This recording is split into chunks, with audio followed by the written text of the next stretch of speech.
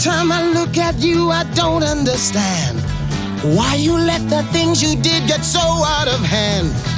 You'd have managed better if you'd had it planned. Now why'd you choose such a backward time in such a strange land? If you'd come today, you could have reached the whole nation. Israel in 4 BC had no mass communication. Don't you get me wrong. Don't you get me wrong. Don't you get me wrong. Don't you get me wrong. Don't you get me wrong. Don't you get me wrong. Only wanna know. Only wanna know. Only wanna know. Only wanna know. Only wanna know. Only wanna know. Jesus Christ, Jesus Christ, who are you? What have you sacrificed? Jesus Christ, Jesus Christ, who are you? What have you sacrificed? Jesus Christ, superstar, do you think you're what they say you are? Jesus Christ.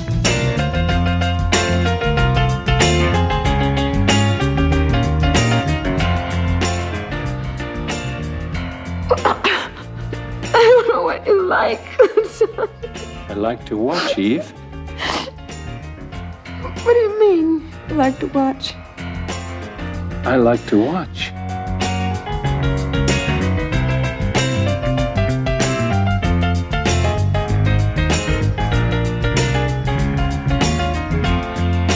I'm Don Hall, This is Donnie Smith. and this is the I Like to Watch podcast. This is our 31st episode. Holy shit. And how you doing, Donnie? Yeah, how you doing? Doing all right, yeah. Rocking and rolling, watching movies, enjoying some cool shit. I've been texting you about some recent picks that I've been watching, so, Yeah. some yeah. we will cover, most we probably will not. Yeah, it's been interesting because because I'm in Wichita, there's not much to do here, but my mom loves to watch movies, and obviously I like to watch, and so we've been seeing a lot of movies in the theater, but Wichita's not a market for more art house films, and just today I was listening to Film Spotting, and they had their wrap party in Brooklyn, and they were bringing up all these art films that I haven't had a chance to see because they're just not in the theater here. And so I kind of went on a binge and rented like 9 films Nice. that I really, really wanted to see, including what I just watched, Speak No Evil. And you were correct. Fucking great movie.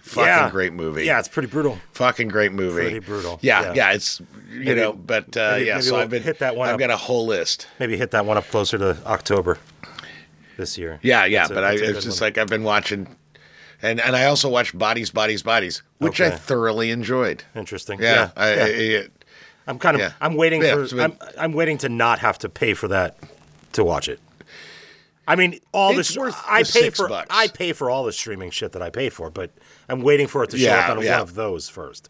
Speaking of which, One of those first. That's fair. Speaking of which, Yes. just a little bit of housekeeping from last week. I know I texted you. I like about this. housekeeping. Yeah, I fucked up. For anybody that was interested, and hopefully people are interested. Skinamarink hit theaters on Friday the 13th of January. It is hitting Shudder on February 2nd. So just in like a couple weeks. Yeah.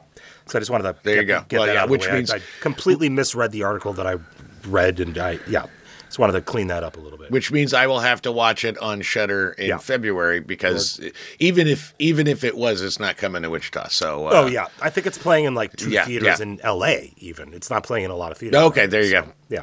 All right. Well, there you go. I prefer to see him in the theater, but what the hell? So this week, last episode, I picked Sweeney Todd. Word. And in keeping of the tradition, you picked a movie musical as well. And tell us about it and why you like to watch it.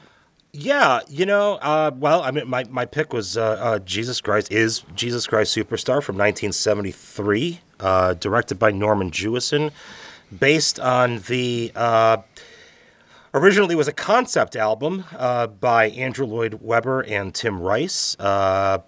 They couldn't really get money to do a stage version of it. Nobody was really interested. They were very early in their own careers, individual careers as composer lyricists.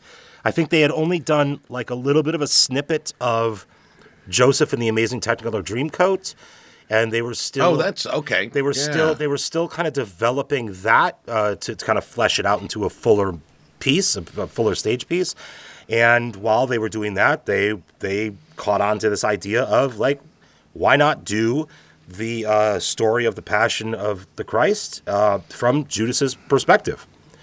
And they couldn't really get anybody interested, but they started writing the music and the lyrics, obviously, and decided to do an album. They cut, I think it was a 2-disc, 4-sided. It was 2 discs. LP.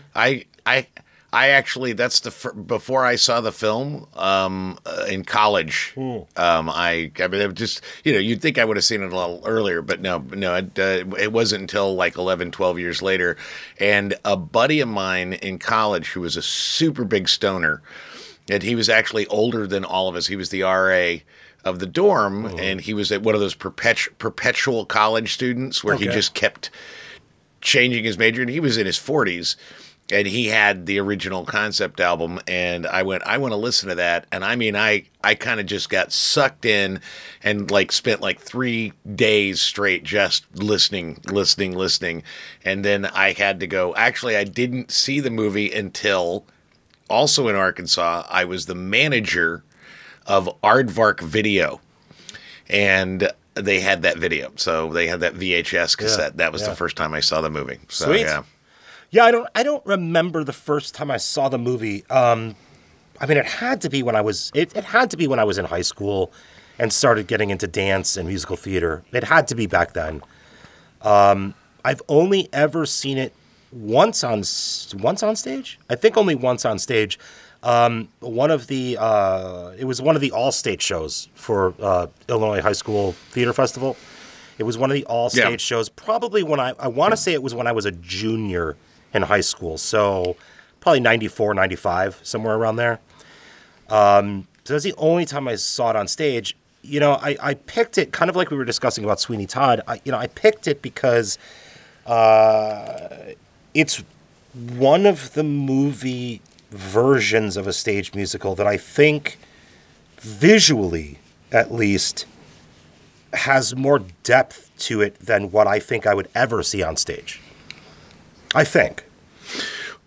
Well, I would argue that when I watched it, because I haven't watched it in years, and I watched it last night in preparation for this, and the first thing that occurred to me, I had forgotten. I mean, the number of things that I'd forgotten the details, but what really struck me from the entrance of the bus filled with hippies, and then pulling all the props off the crucifix off the top of the bus, it occurred to me that this is basically Norman Jewison just staged the play in the desert, because in Jerusalem, like they went to the Holy Land to film the fucking thing, And I thought was really fascinating because it looks and feels like a stage production, but the set is as ancient as the story itself. Right. And I think, this is something I was actually talking with Mary Lynn a little bit about this.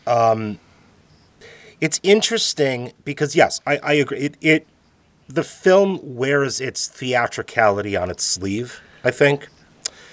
But it uses so many cinematic techniques. The kind of the editing work, the framing, the cinematography, the kind of fades, and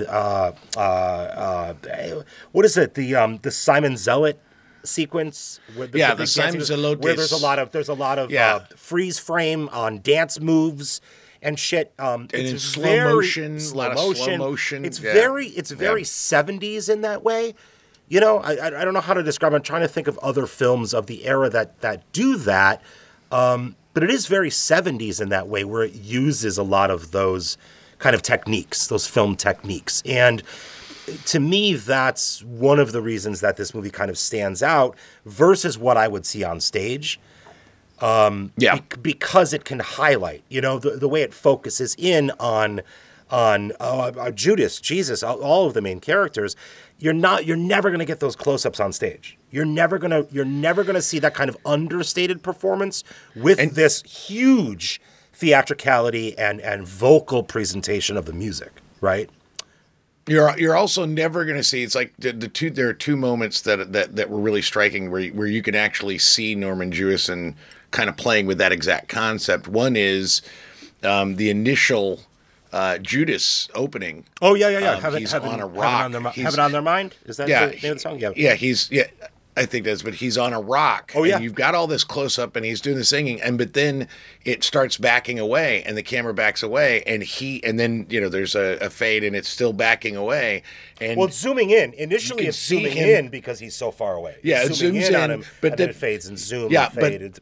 But what he does with the screen is it just he just gets smaller and smaller, and you just see that they were out in the middle of the fucking desert, and it's just this vastness. And I think it's really interesting how Jewison plays with both exactly what you're saying. It's like the close-ups and there's a moment that it feels to me, it feels a little jarring, but I understand why he did it, is when they're doing the Hosanna, Hosanna, hey, Hosanna, and Jesus is there, and they're singing it, and then when they say, would you die for me? And he actually does, it's the only, like, in the dramatic moment, freeze frame on Ted Healy's face as he hears that. And it's like, but there are these two extremes where it's like, I'm going to use the camera to get close on things that I think are important, but I also want to show you that these actors are out in the middle of nowhere, and it's really kind of impressive. Well, and I think that's what's kind of genius about the concept, right? I mean, let's just start at the beginning, right?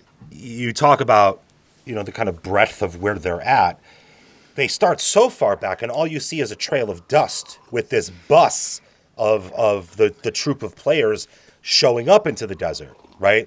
And as they come off, I mean, clearly they're all dressed as, like, in their regular kind of 1970s, late 60s, early 70s street garb. And as they come off the bus one by one, you're introduced to who are going to be your lead players. They're not giving you, like, a title card like Jesus, Herod, Judas. They're not doing that, but you're definitely going to see those faces again. And they are framed like right, almost not super close up, but very close up. You're going to see those faces again. And you're going to remember who all of those people are.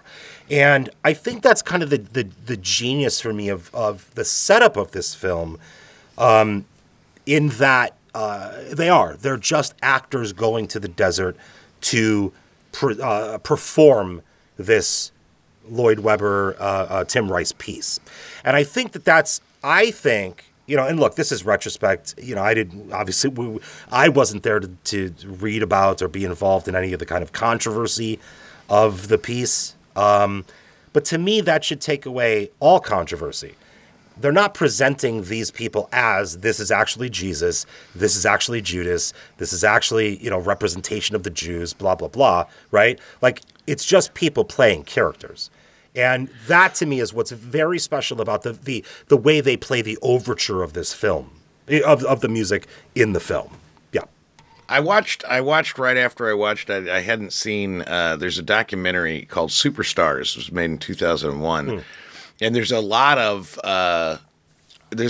cutaways to Norman Jewison as a young man on set, like sitting in the desert talking about sort of the experience of making this film. And it was like, wow, that's really prescient. That was really smart.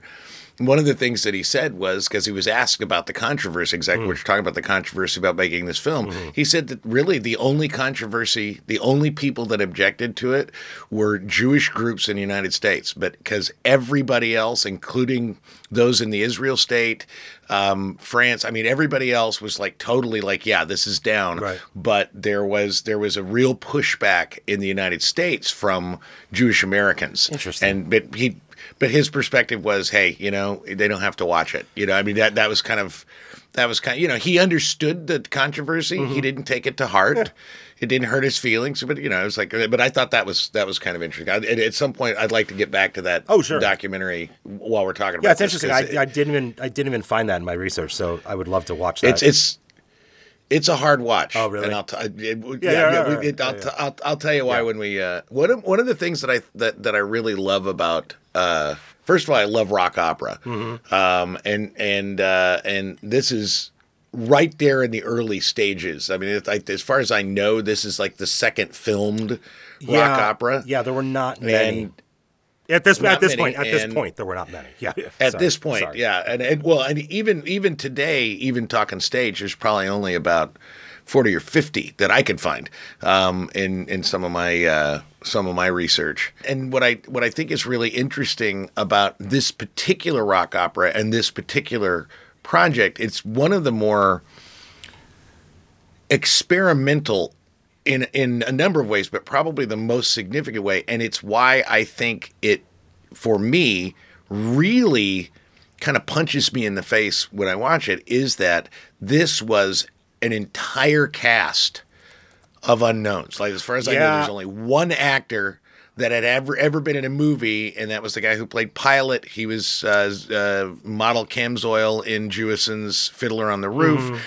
And so when you watch, and to be frank, and this is an interesting part of the documentary as well, but none of these people had film careers except for perhaps Josh Mostel after. And so when you watch this movie, it's not like you're watching movie stars play these characters. Right. You're watching people that could literally be any hippie that you saw on the street, and I think that's very powerful. Yeah, and the bulk of them had participated in the Broadway musical and the initial vinyl recording, the initial recording of the record, right? Like, I think that's really special.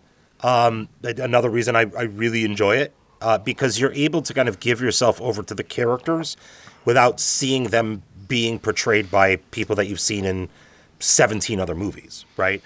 Exactly. And their talent is just like, just extraordinary. I even said at one point, again, to go back to the Simon scene, it's only young people in their 20s that could fucking sing and dance like that in the middle of the hot ass desert, man. Like, there's something about the youth of all of these people that really just shines through in the way they express themselves through dance and song.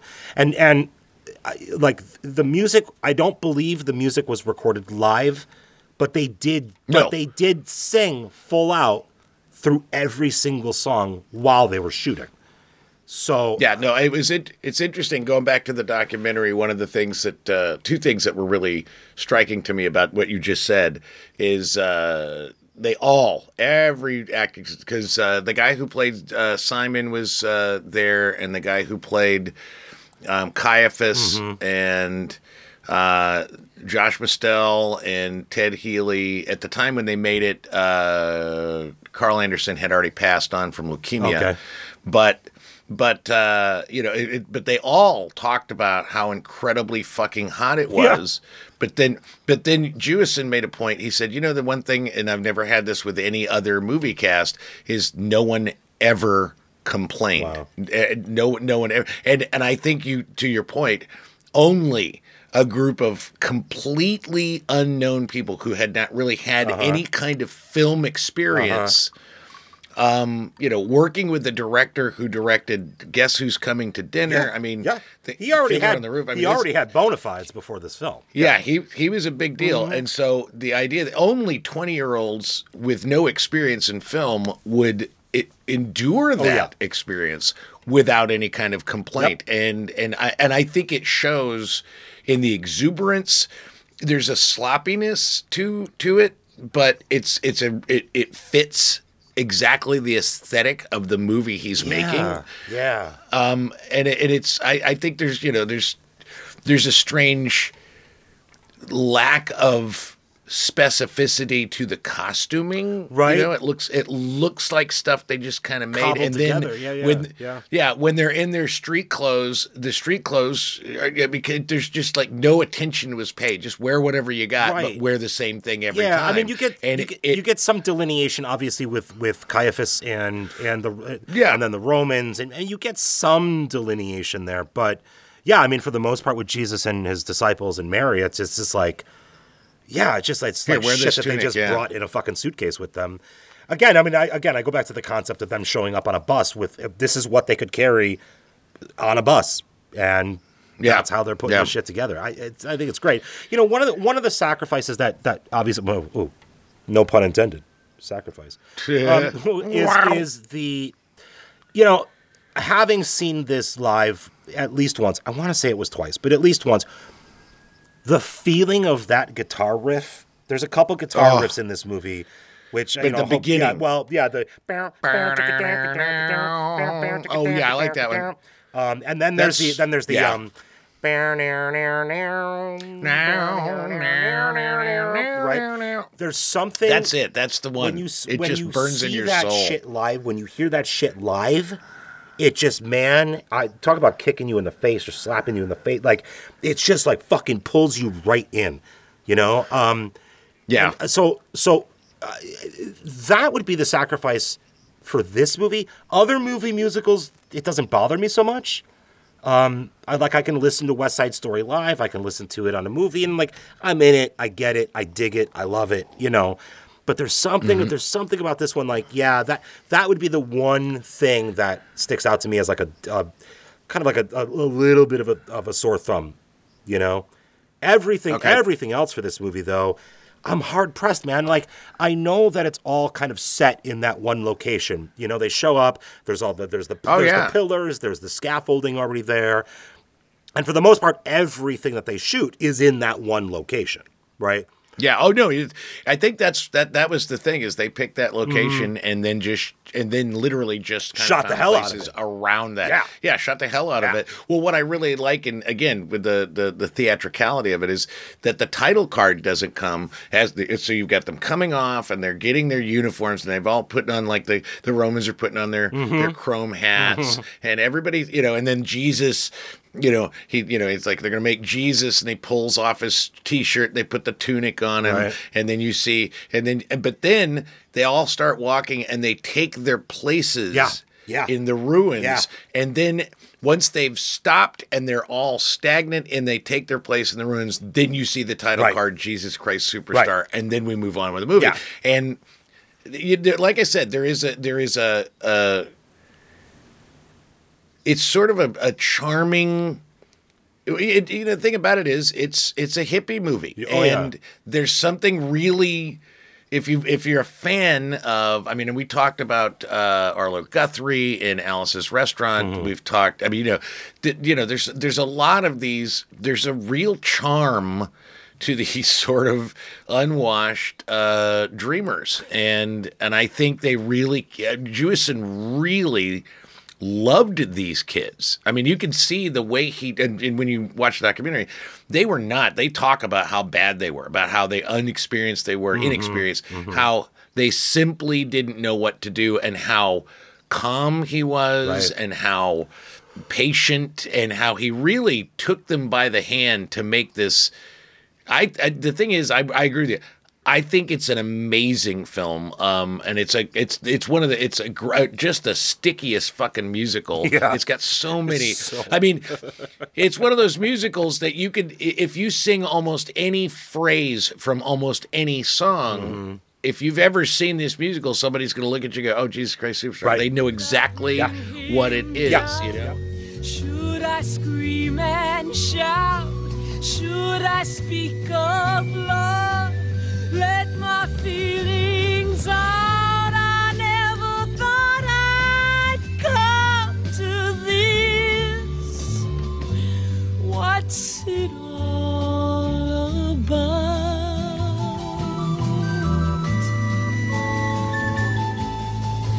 Don't you think it's rather funny?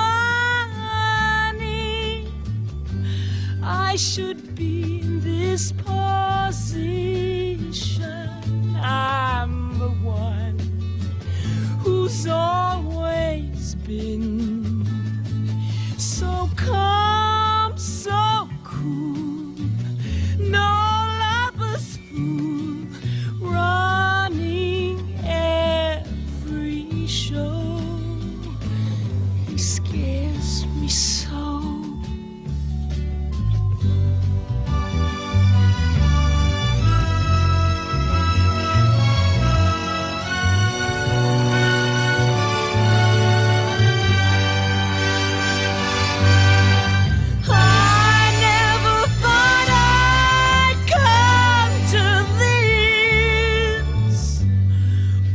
What's it all about?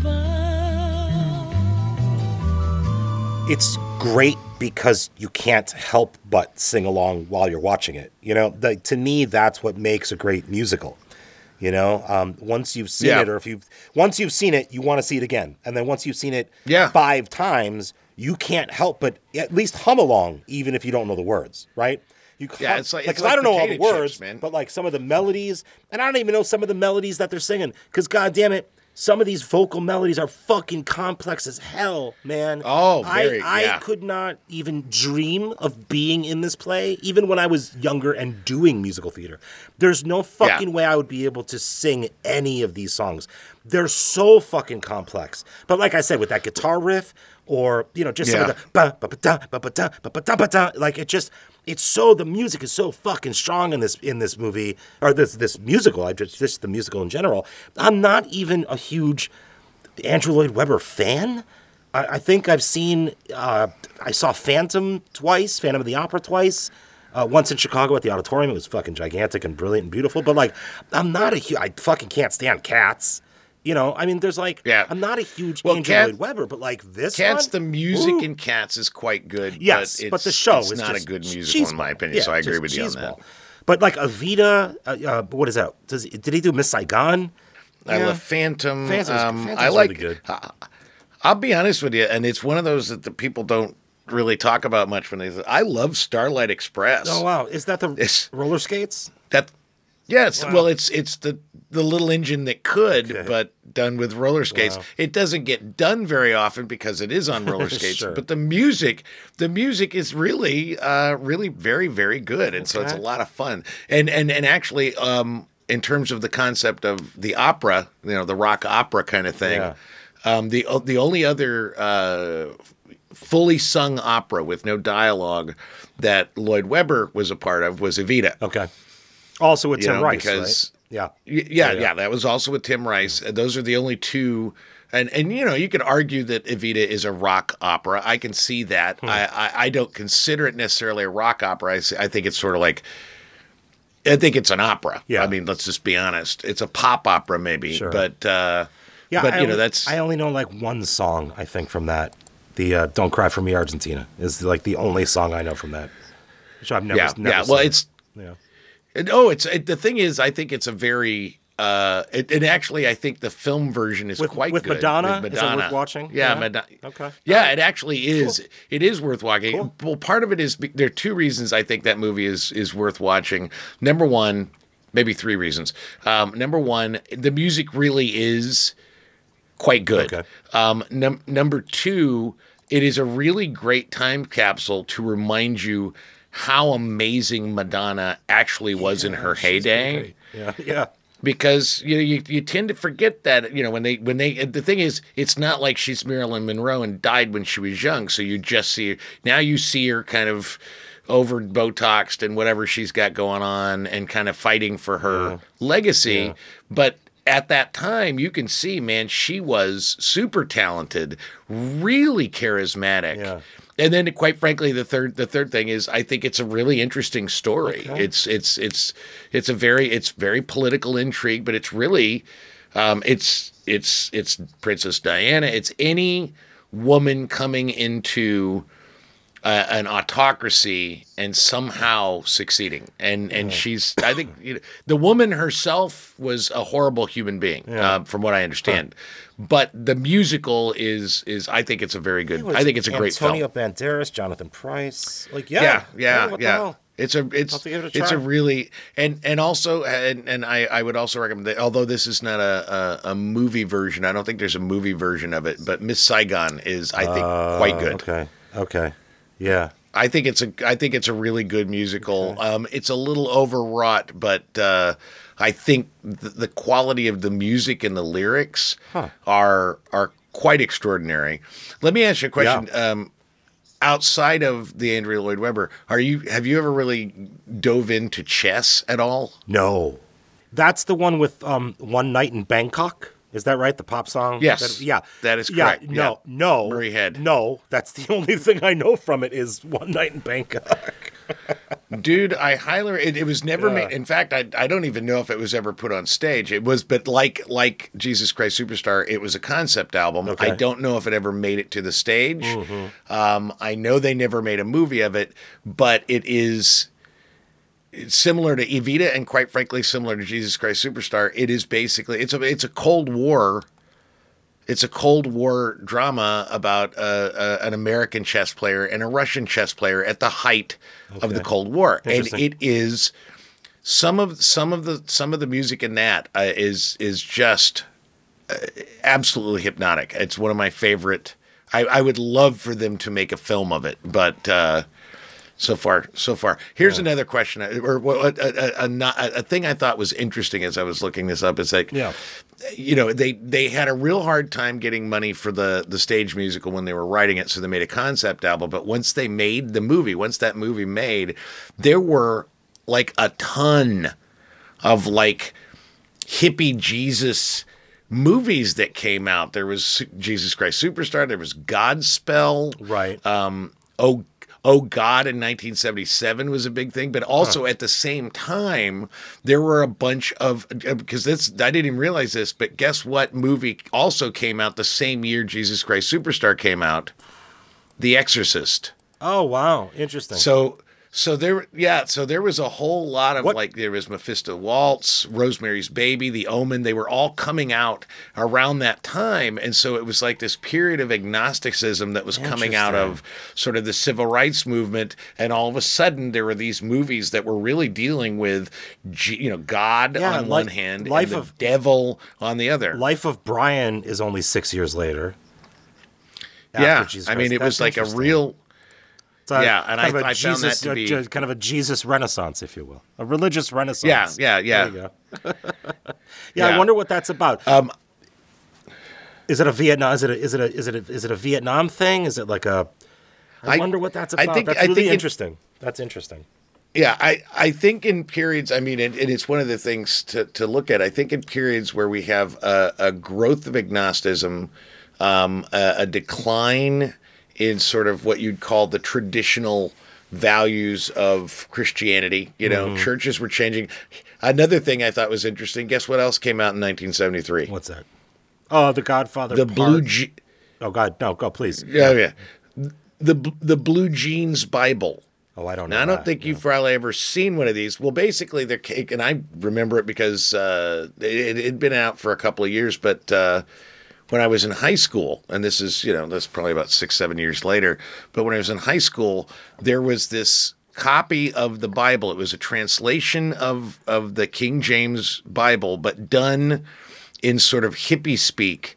And you bought it, and the cover of the book looked like denim. And it was called the Blue Jeans Bible. And it was sort of like this, hey, we're just going to kind of break it down, man. Right. We're going to take the stories and we're going to break it down. Right. And so there was, I think there was a real call from younger religious types to really kind of delve into sort of the mythology of their movement, because people were turning away from it in some ways. Interesting. And I think that's probably why you have, Rosemary's Baby and The Exorcist and The Chosen all kind of coming out around this time, because sort of like if you're going to believe in God, you got to believe in the devil. And that's, it's that kind of thing. And so I thought that was really interesting. I want to bring up one other thing, and I can't think of another actor that I just can't think of another actor that fits this profile quite like Ted Healy does, is what I found interesting in watching the documentary. Neely, sorry. No, sorry. What I think is interesting about it is that the Lloyd Webber Rice musical is from Judas' perspective, and Judas' argument basically is this was his buddy and he was a revolutionary, but then he started believing the hype. And believe, and they said he was God, so he kind of said he was God, and then things grew out of that. I'd have to know my Lord, have to know, I'd have to know my Lord, have to see, I'd have to see my Lord, have to see, I'd have to see my Lord. If I die, what will be my reward? If I die, what will be my reward? Have to know, I'd have to know my Lord, have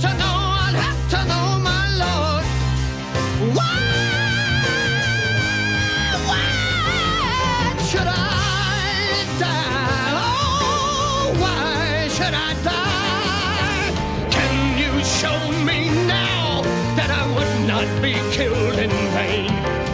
Show me just a little of your... What's really interesting about Ted Neely is the only acting he's ever done in his whole life is playing Jesus in Jesus Christ Superstar. Well, once he's been once the movie happened, that's correct. Yeah, well, Yeah. he Prior didn't to really the have movie, much he- of a career before that. No, yet. well, I mean, he did played other no, things, he but he played wasn't- Tommy in Tommy on stage. Well, I mean, he was Like, a stage actor, yeah, but yeah, once yeah. he did this, it took over his life. And if you Well- listen to him in the documentary, Yeah. he actually, I think he believes the hype because I get the impression that somewhere in the back of his mind, he kind of believes he is Jesus. I mean, he talks about, in this documentary, he talks about a woman coming up to him and asking him to bless her child. Sure. And just, I mean, there's a lot of it. And it's like, I can't think of another actor who embodies a role, becomes sort of the go-to version of that role, and then almost just says, that's it. That's all. I am this person. Yeah, I am I going to mean- embody this person I mean, for the he's- rest of my life. It's he- really weird. he plays the role. I don't know if he still does. I mean, you know, but like he's He still does. He He still still does. does. I mean, he plays the fucking role Yeah. all the goddamn time. Like that's pretty wild. I'll say that it's pretty fucking wild. Yeah, I don't, you know, look, I don't fucking know. You know, I've never met the guy. I fucking talked to him. Like, you know, who knows? You know, I mean, he did a fucking bang up job. I'll say that. Especially you should considering watch the documentary. he was the understudy on Broadway. He didn't even fucking play it on Broadway. Yeah, so you- know, I'd remind him. Well, of Carl that. Carl Anderson No, was the yeah, understudy. yeah, it was but, Ben Vereen, right? Jewison didn't yeah. want. Yeah, Jewison didn't want Ben Vereen because he was too Right. well known. He wanted Right. somebody that was not known. Right. But the thing is, you gotta watch this documentary because at Yeah. a certain point, you see all these actors, and they've put up. They love the attention, Mm-hmm. and it's super fun, and they're very moved by the fans. But he has But something extra Ted's- going on. Okay. Man, let's right. put it this way: I would have dinner with any one of them, but I would not want to be in the same room with him. Wow, I mean, okay. he creeped me out. He Shit. really creeped me out because he totally He believes. bought into it. All It's right. like he did, and I think that's kind of a funny thing given sort of the argument made in the right, film. Right. How that tracks. Interesting. That's really Yeah. fucking interesting. Yeah, look, I think this movie's cool too, and like we can talk about this a little bit more when we get into our kind of complimentary films. I don't even want to call these triple features because God knows my triple feature you'd want to kill yourself. But you know, I think it's really I think it's really interesting that, and I think this is part of where the controversy comes from, with kind of, you know, religious zealots who just kind of believe what is written in the Bible and like that's it, take it by rote. If you don't believe how it's written, then you're fucking sacrilegious. I think it's really fascinating to and look, I'm not a religious scholar. I haven't done deep dives on religious movies, but from what I've seen, I appreciate when artists take that step to try to portray the story of Jesus and his followers, his disciples, it's the apostles, etc., as real fucking people. Like, Yeah. let's assume they were real people. What would they think and feel in that situation? You know? I think that's what's kind of fascinating about this film. And then, again, you know, at least one of my picks later. Yeah. What I is think it along to that- have these people as let's assume they were real people. Let's not read it. When I was in high school, I had theology. My first high school, I went to 2 different Catholic high schools. I hated the fucking first one, so I transferred my junior year. But my freshman and sophomore year of high school, all 4 semesters, I had 2 theology courses. In each theology course, we read the Bible cover to cover from an historical perspective and then from a religious perspective. And that was the biggest thing that actually turned me off of being Catholic and continuing in kind of the Catholic faith, you know? Yeah, it was really fascinating, like reading it as an historical text versus reading it from this kind of just religious zealot place of like, believe this because this is what was written. He was God's son. It's fascinating to go through this musical, and every Jesus movie I've seen, I'll say, and really kind of view it from the perspective of what is it to be human under those circumstances.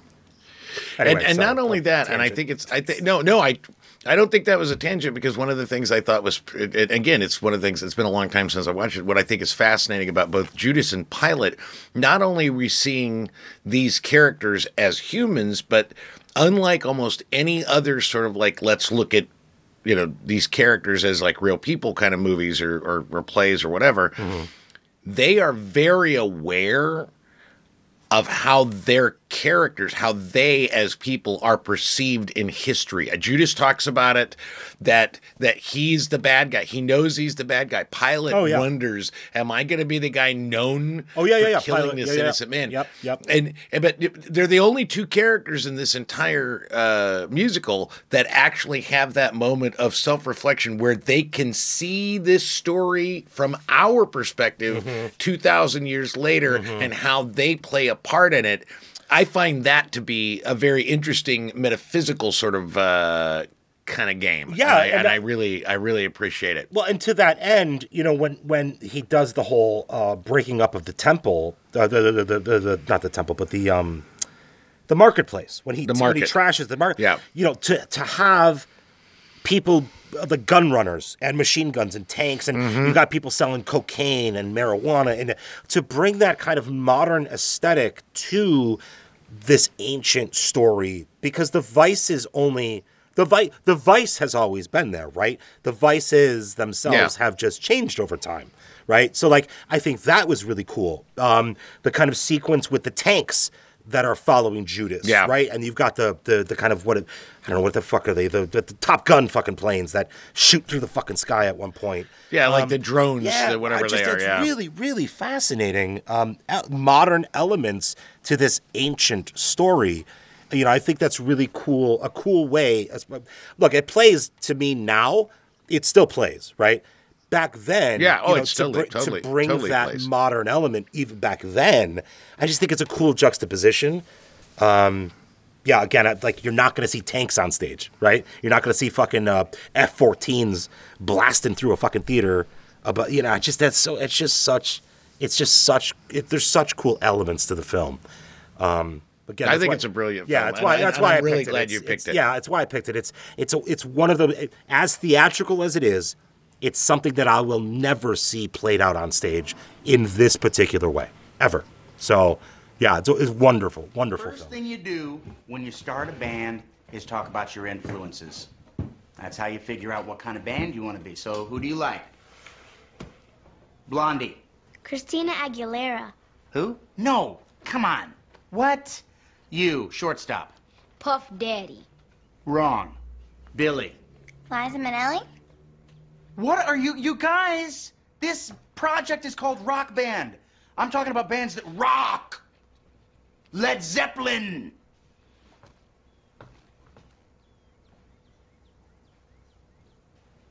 Don't tell me you guys have never gotten the lead out. Jimmy Page, Robert Plant. Ring any bells? What about Sabbath? AC/DC. Motorhead. Oh, what are they teaching this place? My two picks are definitely they're Jesus movies, straight up. Like, my first pick, I'm gonna go with Martin Scorsese's 1988 film, The Last Temptation of Christ. Lovely. Jesus Christ. I mean, it's it's a hard fucking movie. I've only ever seen it once. Unlike most of Scorsese's films, I've really only ever seen this one once, a very long time ago. But, kind of like I was saying, a couple of minutes ago, it really delves into what was Jesus thinking as a human being going through this experience of being the Messiah. Am I the Messiah? Yeah. Is my sacrifice worth it? Is any of this even real? What do people want of me? What do I want? I think it's a really fascinating take. I've never read the novel that it was based on. It's a very good novel. It's a very yeah, good novel. Well, it's the one that got Rushdie on the fatwa line, or the No, let's that kill was. him. I thought that was Satanic Verses that got him on the fatwa. Oh, you're right. You're Yeah. absolutely right. I am so wrong. I am Yeah. stand corrected. No. This was based on what is it? Who wrote? Nikos Kazantzakis. Okay, thank you. Kazantzakis. God, I can't believe I fucked that up. Yeah. He's a Greek writer. Well, you can't pronounce the name, and I totally fucked up Kazantzakis. the source material. That's Yeah. how dumb I am. No. How dumb I am. No. But still, I mean, there was a fucking firestorm in this country when this fucking movie was released, and it's just like everyone needs to calm the fuck down. Jesus was an historical figure. We can debate the merits of him being the Messiah or not. There are how many fucking religions out there who everyone says is a different fucking this or that or blah, blah, blah. Calm the fuck down. The Christians in this country need to fucking get off their high fucking horse. That's all I'll say about that. It's a great movie. I would argue that all people that are religious zealots need to. I just read an article about an art historian who showed a painting, and it was an art history class, and she made sure that she gave trigger warnings to all her Muslim students that she was going to be showing a depiction of Muhammad. And if they wanted to leave, they could do that. Yeah. And one student decided she was going to make an issue out of it, and the woman got fired. Fuck you. And I'm going to stick around and make an issue out of it? Religious zealotry has its place. Sorry. Yeah. Religious zealotry has, there's a point to be made, and you feel very strongly about how you'd come down. The thing I think is very interesting is that my mom is very, very Christian in the best possible way. And she loves Jesus Christ Superstar, and really loved, as far as I know, she was really interested in The Last Temptation of Christ. Sure. And so, because any reasonable thinking, I can't think of the fucking word. Like someone who's really interested in the human experience. Of course you're going to be fucking curious interested. about Of course the you're going to world. be interested in these stories and everyone's take on this. The same way you can look at different versions of a painting of The Last Supper. Everyone's going to have their own interpretation of it. What's wrong with that? Like, especially the one with all the Pulp Fiction characters. One of my favorite. I like the one with all the horror characters with Freddy Krueger. But yeah, There you go. I hear what you're. There you go. That works. All right, what's your? Let's go to one of your picks. No, what was your second? Oh, we'll go to my triple second feature one. pick? What Yeah. what's your triple feature? Controversial or not, I don't give a fuck. 2004 is The Passion of the Christ, directed by Mel Gibson. It's a hell of a fucking movie, man. I again only saw it once when it came out. Did not see it in the theaters. That's a little much, but I saw it. It's a fucking brutal movie. It's really it's really well done. It's really fucking well done. It's extremely well done for torture porn. Yes. Yeah. I mean, he's a good director. He's a good director. Yeah, look. What was the Mayan movie that he did? Apocalypto. The fucking movie was genius. That movie was fucking amazing. Well, yeah. Loved it. Well, Apocalypto was that's what got Salman Rushdie. On the fatwa list. Is that right? Yeah. He's on the fatwa with all the Mayans. That's right. Yeah. Yeah, he wrote the source material for that. Yeah, the Mayan calendar. That's right. Yeah. Yeah, it's just what he does. It's what he does. He writes a lot of Jesus Rushdie. stuff constantly. That's why he got stabbed. He's nuts. That's why he got stabbed recently. Yeah, that's exactly why he got stabbed, because of Apocalypto. I think it was Mel Gibson that stabbed him. I think. I don't know. I'd have to go. I'd have to look that up. No. I mean, it is part of that early 2000s.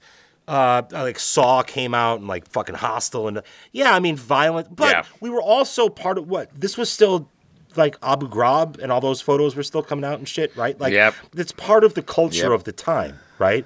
I think it's again, everyone give me a fucking, a beat with this, but like from my memory, I thought it was a really intense take on the passion story of Jesus. I'm going to grammar school. I did from first grade through 8th grade. I went to mass Monday through Friday, 8 a.m. to like 8:45. It was like a 45 minutes, hour long, whatever.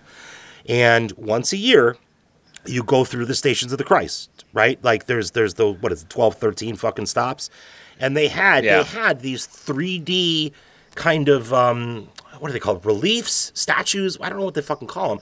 They were just giant things hanging on the wall and depicting all of it. Just the fucking lashing, just like fucking all of it. Jesus falls the first time. Jesus falls the fucking 15th time. Like, there was all of it. Like, it's fucking violent. It's violent. And this movie really fucking portrays it. He's not just some fucking, like, magical cartoon superhero character taking all this shit and is going to put on his cape and fly through the air and save everybody. No. He was a real fucking person, and this shit fucking hurt, and he fucking bled. Like, it's a lot, man. And this movie, to me, really fucking hit that home, for better or worse. Well, that over and over and over and over it hit that home. Yeah. But that's the point of the film. You know, I also think it's interesting that, and I don't know how Mel Gibson follows in this, but his father is like one of those extremist, the Holocaust denier, extremist, like dark Catholics. Jesus guy. But so I understand.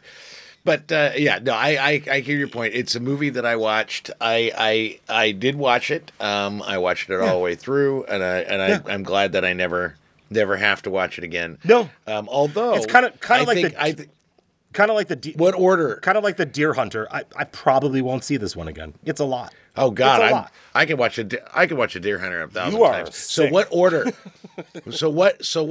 What order would you watch them? You got the Passion of the Christ, you got Jesus Christ Superstar, you get the Last Temptation of Christ. What order would you watch that triple feature I would start with the Passion of the Christ just to get the fucking get the horror out of the way, and then I would give it about 3 months, and then I would watch. I would watch Last Temptation of Christ because it's controversial. It's a heavy movie. It's not a fun movie at all. And then I would give it about 3 weeks, and then I would watch Jesus Christ Superstar. Yeah. All right. So that's your triple feature. Sure. I had a hard time.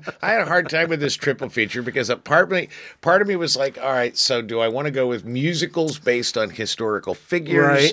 Right. And so I think I put 1776. And Ragtime, although Ragtime, the movie was not a musical version of it. It was just the story of the book. Oh, okay. But, and then I changed it to something else, and I can't remember what it was.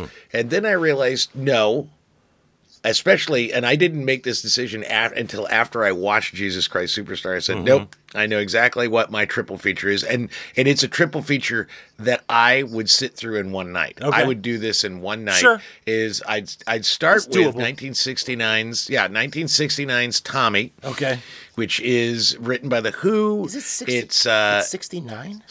The film? 69, Tommy. The film came out in 1969. And it was the first filmed rock opera. And it had Oliver Reed. Now, that's the difference between Jesus Christ Superstar and Tommy, is that it had Oliver Reed, it had Anne Margaret, it had Tina Turner. I gotta correct you. The film came out in 75. The musical came out in 69. The film came out in 75. Oh. No. I have it pulled up here because I have not. That's fine. Full disclosure, I know Dom's picks, and I have not seen either one of them, although I am familiar with them. Just that's why I have it pulled up. Let's just correct it in real time. But go ahead. Yeah, 75. Yeah, that's fine. That's fine. Regardless of that, Salman Rushdie wrote Tommy. Right, and he got a fatwa. He got a fatwa on him. Right, against all pinball wizards. He wrote it in 1987 so that it could be made into a 1969 musical. Right. Regardless of that, Tommy was the first official rock opera. Right. But I would start with Tommy. The all-star cast and Roger Daltrey as Tommy and Elton John. And I mean, it's just an extraordinary, and in its own way, it's the story of a Messiah character. Okay.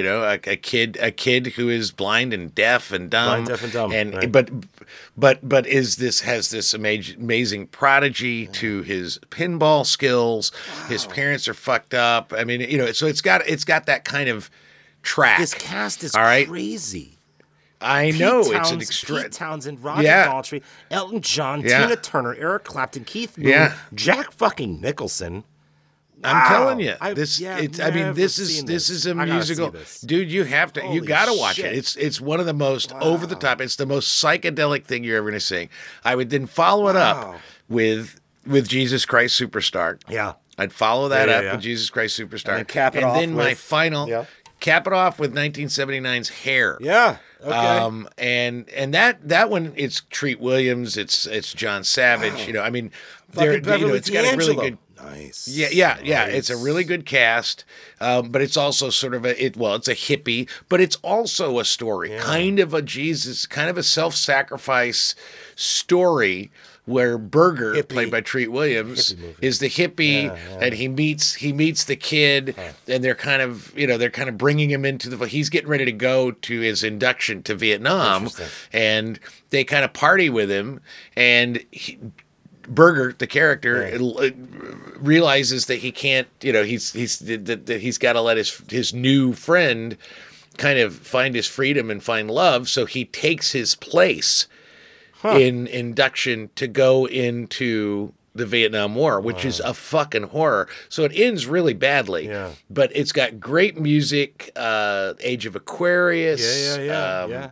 I mean, there's all this, and so that would be my that would be my night. Would be 3 rock operas back to back to back, psychedelic hippies for an entire evening, and songs. You get enough songs that I could sing all night long. You get enough whiskey and fucking weed, and you could do these movies in one night. Like, why not? Like, oh yeah, fuck?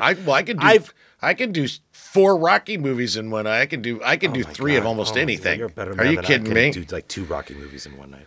I actually saw this. Well, I saw this when I was in college. When I was at Illinois State, Illinois Wesleyan did a version of Hair, and young horny college kid, I was like, oh, there's like nudity in that shit. That's cool. Yes, there Let's is. go over there. Yeah. You know those fuckers copped out and did bodysuits? That's pretty lame. Fucking college students copped out and did fucking bodysuits. You fucking losers. And actually, that's all I remember from Hair. Anyway. You should I'll watch check it. it out. It's a really good.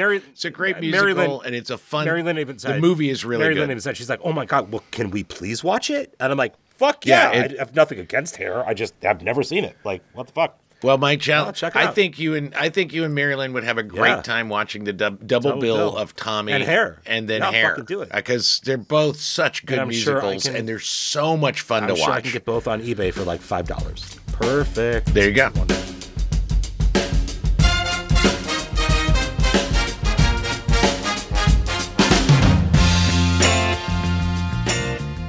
You want me to go first? You go first. You can go first, please. All right, I'm going to go first. Let me boot it up. You're an interesting man, Scott Lang. You're an Avenger. You have a daughter. But you've lost a lot of time, like me. We can help each other with that.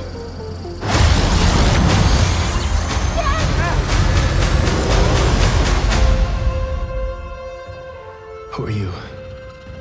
I'm the man who can give you the one thing you want. What's that? Time.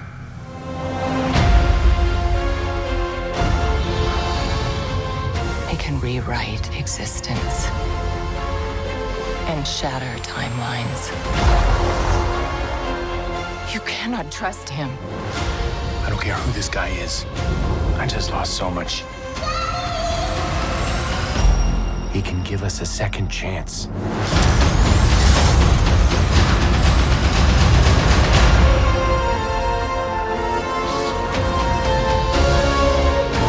Let me make this easy for you. You will bring me what I need, or everything you call a life will end. And my pick is Ant-Man and the Wasp: Quantumania. You knew I was going to pick this at some point because, God damn it, I love my fucking Marvel shit, and I really can't wait. And I love that they're introducing Kang in this movie, because they introduced one iteration of Kang in the Loki, the first season of Loki, what? and what I love about Loki. God bless you. Yeah, and so I am, and given that I've been pretty disappointed with some of the Marvel stuff, I'm really excited to see this one because I think, I mean, I loved Black Panther 2. Yeah, I gotta see that. Except I gotta see that. But it's a very good movie, but I probably won't, because most of these Marvel movies I can watch over and over and over and over again because I just love them. Yeah. But I probably won't watch the second Black Panther movie because I can only watch a eulogy for Chadwick Boseman for 2.5 hours once. Yeah, fair enough. And it was good. Yeah. It's good. It's very good. But it's like, okay, I can't sit and watch the grief. No, I totally agree with you because I can mostly, I can barely watch one of these movies once. So I totally understand where you're coming from. So, see, I can't wait until I pick. I can't wait until wait until I pick a Marvel movie that you have to watch. Jesus because Christ! I actually, and you will not. And if you cop out, I won't even record with you until you watch it. That's not fair. I will. You know that I'll fucking watch it. I know you. I know which you one? watch You it. suggested something. Captain America, the first and I Avenger. fucking watched it, and I think I texted you. And you liked it. That was fun. It was okay. You liked it. Yeah. You know why? Because there's not 85,000 fucking characters that I got to know 18 other movies about. Anyway, I made the mistake when I was doing the notes and I was updating my notes. I made the mistake because I couldn't remember which trailer I picked. And I clicked on, because we put, for everybody who's listening, I'm sure we said this before, all that's in our notes is like youtube.h45 / blah, blah, blah. Yeah, There's no title there, so I don't fucking know what it is. So I made the mistake. I took a gamble. It was a 50-50 shot. I clicked on the fucking link to see which one my trailer was because I forgot my trailer, and I hit this fucking Quantumania. And I fucking know. I wrote down in my email. I have some of my show notes here. I've got some links for Norman Jewison, Jesus Christ Superstar, whatever. I've got the complimentary films down here listed out so I can talk about them with you. And then at the bottom, I got Trailer Geek, right? And I've got mine, and then I'm like, Ant-Man and the blah, blah, fucking blah is what I fucking wrote. Because I'm like, I'll know exactly what it is. It's the new Ant-Man and the blah, blah, fucking blah. Okay, great. No. Here's Quantumania, and it's coming out in February, and I can't wait to see it. And here's the thing. I'm excited for you, and I'm excited for all the people who like that shit. And it's not shit. I'm just using a word. I'm excited. I'm excited for you and everybody who likes these films.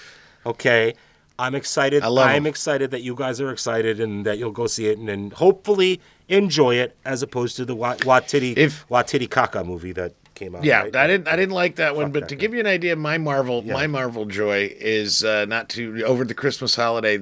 James Gunn came out with the Guardians of the Galaxy holiday special, and I watched it and I enjoyed it so much that night I went back and I watched Guardians of the Galaxy and Guardians of the Galaxy Volume 2. Wow, that's how much I like these movies. God bless you. I love these movies. I love these characters. Shout out to my friend Rusty Schwimmer was in the fucking Christmas special. I guess I don't know. I haven't seen it, but she's in there somewhere. It's fun as hell. It's fun as hell. No, she's good. And she's very good. I just farted on your movie, but mine's not great. So go ahead and play. All right, let's play it. Let's see what it is. Here is Trailer Geek number 2. Ezra! Hey. What are you up to these days? Got a girlfriend? No. But you don't like getting pussy? Okay. Hearing the word pussy come out of your mouth does make me question whether or not I like it. Back again up in this mother. I'm never gonna meet a woman who understands me. I don't think I've heard of a man ever who wanted to be in a relationship so badly besides Drake. And I'm talking Views Drake. They hear that loud. Ooh. I feel like Views Drake, alone on a building, dangling my legs off, wondering what it's like to feel companionship. What the fuck? What are you doing? Stop! Help, I'm being attacked! Okay, but you're not getting 5 stars. Uber driver. I mean, honestly, you guys are twins. Oh my God, wait, she really does look like me. I'm sorry, this was insane. Let me make it up to you. You're dating a black girl? I've never felt so understood by somebody in my entire life. Whether you like it or not, we kind of go together now. You're my boo, come on. I'm gonna ask her to marry me. Do you plan to? Out to her family? Yeah, I just haven't had the chance to meet them. What's going on? Tell me about life. How are you? This is your white granddaddy come back to haunt me. What? Now this is my fault? So you want to marry my daughter? Yes. Yes, I do. Well, Ezra, you could try. So your pick is You People. Yeah. Oh, that's the fucking fun. Yeah. I can't wait. Duchovny. I mean, it just like this is just Eddie Murphy. This drops. Jesus Christ. This drops on Netflix on the night that this episode releases. I'm watching it. I'm kind of like, when shit comes up like that, I kind of want to keep that kind of vibe going. It doesn't happen often, but I want to try. That's what I thought was. I thought that's what was going to happen with fucking Skinamarink. It will happen with You People. I don't know. Like, I'm always on the lookout for fun comedies. For whatever reason, a lot of modern comedies don't hit me the way the dope ones from the fucking 80s did. Even some 90s, early 2000s. But I wasn't really down with Pineapple Express or the Seth Rogen kind of shit. Not really. Not really even, into it. I didn't really even like some of the Will Ferrell shit in the late 90s. Like, it took me a while to get really into Anchorman. But like this one, I just was like, look, this looks really funny. Eddie Murphy is really fucking hilarious. funny. Julia Louis-Dreyfus is fucking hilarious. This is them reuniting after like 40 years of being cast members on SNL. Honestly, Jonah Hill, I could take or leave, but he looks funny in this one, so why not? Also, kind of the religious vibe. If we're doing Jesus Christ Superstar, we're talking about a Jewish family in this movie and a Muslim family trying to get together. This is Guess Who's Coming to Dinner, it's updated, and that is a brilliant idea. It's fun. It's a really funny, funny and you've got some supporting players with Nia Long and Mike Epps. Yeah, Rhea Perlman, Elliot Gould apparently is in this somewhere. Duchovny? Yeah, it's David Duchovny. I mean, this is a solid pick. And because it's Netflix, I know we'll both watch it. So at the end of the year, we'll be able to say we watched it. Because you won't see Quantum Mania. I mean, I already know that. if it sits on my face, I'll have no choice but to see it. But yeah. I would like you to see it, but you're not gonna. So I don't, and that is absolutely your choice. Well, speaking of comedies, for our next outing. Oh yeah, your pick. Here we go. It is. I don't know. I don't know if you know what a big Trekkie I am. I have some inklings, sure, yeah. Well, the thing about it is I'm one of those hybrid, maybe I'm just a centrist in all things as well, because I love Star Wars and Star Trek with an equal fervor. Okay. But I really love Star Trek, and my favorite spoof of Star Trek ever made is Galaxy Quest. And so that is what we are going to watch. Sweet. We are going to watch Galaxy Quest. It is just simply one of my favorite movies.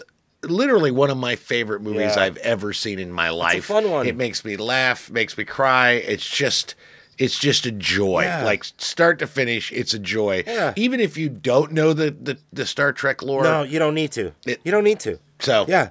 So for our next time, fun. It will be good. I Galaxy haven't Quest. seen this one in a long time, so I do own it on DVD. So I'm there you go. So you don't have to buy it. Looking forward to revisiting. Yeah, that's a fun one. Rock and roll. And that is Jesus Christ Superstar, A. our triple features. And I want to say that this entire episode was written by Salman Rushdie. Yeah, and there's going to be a fatwa after this. There's going to be a fatwa once this drops. So that's how it's going to work.